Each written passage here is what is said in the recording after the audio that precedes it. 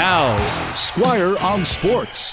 The Tampa Bay Lightning right now are 8 wins away from another Stanley Cup championship. And if they get those 8 wins, they'll have won 3 Stanley Cups in a row. Now, 3 Stanley Cups in a row is tough no matter what era you're talking about. But in the salary cap era, it seems almost impossible because every time you win the Stanley Cup, there are guys on your roster who are going to want more money. And you can't keep everybody. And Tampa has had to make some roster changes over the years. But they're still a threat.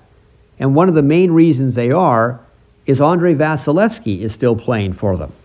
If you want to win a Stanley Cup, it's no secret, you need a great goalie. Or you need a goalie who plays great at the right time. And Vasilevskiy is both of those things. A great goalie who plays great at exactly the right moment.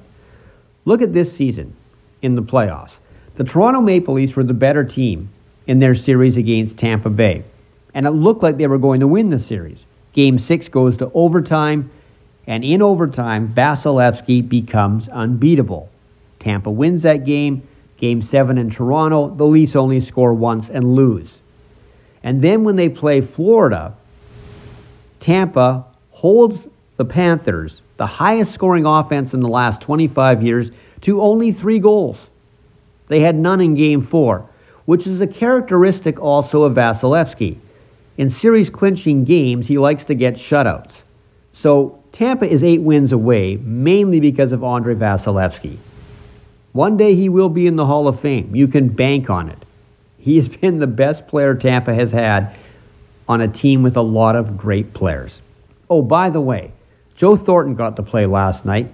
No one's sure if that's the final game of his career, but if it is, there'll be a lot of people in the NHL who miss him, referees and linesmen included. He is one of the most beloved characters in the league. He's chased a Stanley Cup for the last few years, hasn't had any luck getting towards one.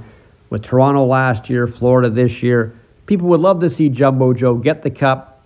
It's probably not going to happen, but just like Vasilevskiy, he'll be in the Hall of Fame one day. Squire on Sports on 980 CKNW.